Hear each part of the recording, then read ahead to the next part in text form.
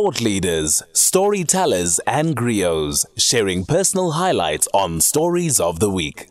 You know, so yesterday, Ndosh and I were just talking about how exhausted everyone is, and it feels as though every step is tough. This has been coming, and it's been coming quite rapidly, I think, since COVID, post-COVID-19 in the pandemic. Many people are still suffering from long COVID, and I was reading something about that yesterday, which was really quite disturbing. But people are really having to take a good, hard, long look to introspect and try and understand, what is it to be alive? What does it mean to be alive? Does it mean that we just do the usual steps? Do we try and find more positive ways? And how do we unlock a life that is different? PAULA van Rensburg is a personal development expert and a coach and mentor. And she's going to talk to us a little about what that means. PAULA, thank you so much for joining us. Oh, it's such a pleasure. And I was just listening to that beautiful song that you played, because that's one of my favorite songs, and I thought, oh my gosh, it can't get better than this. So I'm very excited to be here. So think about that. It's like a sign, isn't it? Absolutely. Absolutely. I live my life like that. I like being connected to all things always and just seeing the magic that's around. PAULA, I forget the term, but there's a term that is in the space of women in business, that as they... the more successful they become in terms of work, the more they start to feel challenged about whether or not they're faking it. It's a kind of sense of, am I just faking my skills, even though they have those skills? Remind me what that term is again. Sure, I'm not sure the specific word, but for me it comes, the further you go along, the more you become disconnected. Okay. And you're losing that, because you've been on such a big mission to get to that goal, that one specific goal, and often that was that career success. And then along the way, you're like, oh my gosh, where am I now? Is this me? Do I know what I'm doing? So you start questioning everything around you. And you start feeling like this lost little being floating and just being on autopilot. So let's talk about how we can shift and change things very differently in the lives. Particularly, we're looking at women, we're looking at working women as well, and the challenges that they have. Firstly, what are the challenges, and how do we tap into something which is about strengthening us? Yeah, absolutely. So, yes, if I just think of all the women in my field, from friends to clients to people I just chat to often and give classes or lessons to, the feminine, and I don't speak, when I say the feminine of women, I don't mean like from a woman's point of view, but I'm just speaking as the collective, our tribe, okay? And for generations, we've been so hyper-focused around serving and being of service to others, to our career, to our families, to our husbands, to our communities, and what it's done actually is that the feminine has forgotten that, as a woman, that we've forgotten that we've actually got dreams, we've actually got things that excite us, talents, joys, bliss, all those things, because we've become so hyper-focused on the outward and being of service. But in our original design, we've actually been designed to receive. And it's such a foreign concept. The women I speak to, they're juggling so many balls, not just their high-flying careers, but also in their marriages, with the families, and being that mom on the field, and just being on all the committees. So the women I know and come across, they are so capable and so independent that if you think about them in the relationship units, the poor partners and husbands don't even know how to support them, because they are just so capable. They can do anything and fix anything, and absolute superwoman. Let's call it superwoman syndrome. And now certain things bring them to a point in their life, and for many it was COVID, but for others it's other big life changes, someone dying or big loss or illness.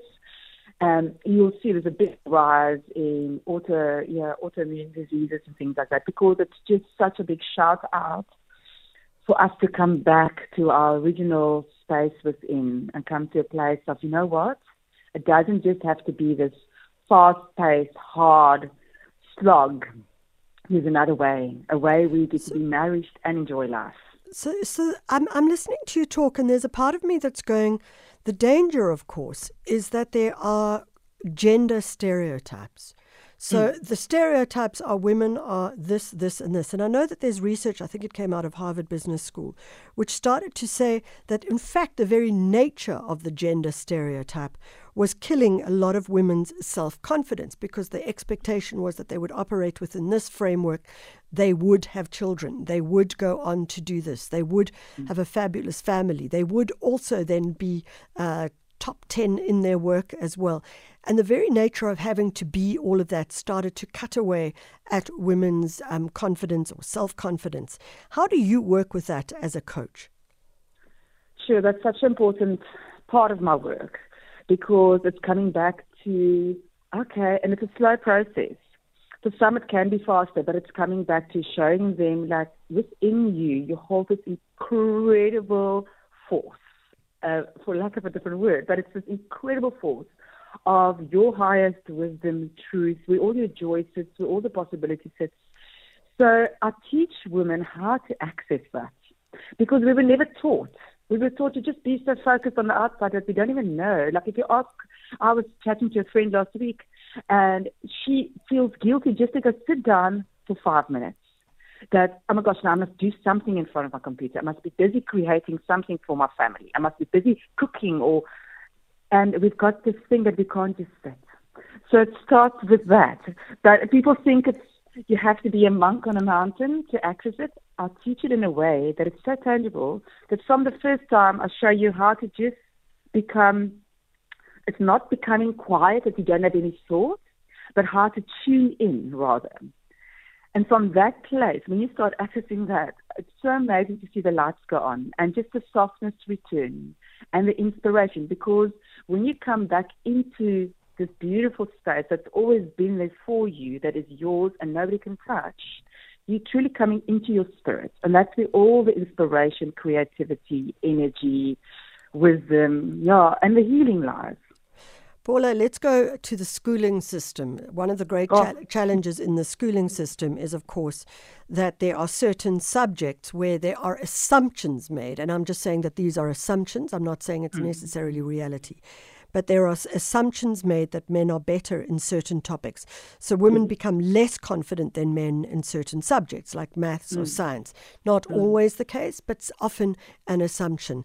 How do we shift and change that particular process of thinking differently about oneself in those particular spaces? What's actually incredible is that all of us carry the masculine and feminine energy. And the masculine energy is all about goals, strategy, targets, structures, which is so important, okay? So in my previous version of me, I was incredibly in my masculine. It's because that's what allows the feminine to be very successful in corporate as well, if you're going for the high-flying jobs. Because we can tap into that masculine energy and just be so driven, so committed, so organized. But then the feminine energy, which is so beautiful, which all of us carry, man and woman, is the intuition, the creativity, the wisdom. So it's about bringing those two parts of us, not saying that one has been a bad one and this one has been forgotten, but rather how can we harmonize that and use them in the way that is sustainable for yourself and for those around you and for the economy and for business, because you need both. You can't be the one or the other.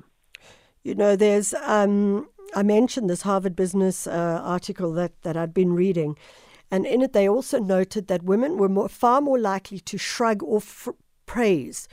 So if someone said you did an amazing job, they would kind of like, as Harvard Business Review says, lowball their own abilities. So they would shrug off their own abilities and maybe pass it on to someone else. I mean, maybe it's time for people to start saying, you know what, yeah, I did do this. This was me, and this is what I am capable of. For sure, and this is such a important part, and this is one of the deep healings that happens for women that comes and do work with me, because I still work with this myself and tend to unpack it more for myself, because there's always layers with these things, but it's part of us not knowing how to receive, not understanding that we've got a place. We are as important. We've got such an incredible role to play when we understand the fullness of what we hold within ourselves. So, and this is why there's so much guilt. Like for women just to say, I'm going to actually, and this took me years. I'm now a pro at it, but it took me years in my own business, and I've been self-employed for 17 years. Just to take off half a day. I would come back to my work and work triple to make up, because I'm not allowed to just have that. And it's about turning the tables and understanding that the world thrives when we are in our fullness. Everything around us starts blooming when we nourish ourselves, when we receive the compliment. You know, when another woman compliments, this touches on this, but women can't receive compliments from each other because it's become such a tough space. Women don't trust each other because we've been divided in that space. But when we start healing and we start accessing this, we realize there's enough for everybody. There is enough. The world is abundant, and we all have a place. And it's beautiful. It's so healing just to start receiving the compliments. Just about, oh, your hair looks so beautiful. You know, not like that. It's, oh, thank you. And just slowly but surely coming back to, oh, this is lovely to actually matter, actually. Great. Paula van Rensburg, thank you so much for joining us, personal development expert and coach and mentor, looking at how we unlock the positivity around women. And the article that I was looking at, I'm going to just try and find it and see. I'll give you the details of it in a short while. Oh, I think I know what it was. How Gender Stereotypes Kill a Woman's Self-Confidence. And the research was done by someone called Catherine Kaufman, COFFMAN. 7:41, you with SFM 104 to 107.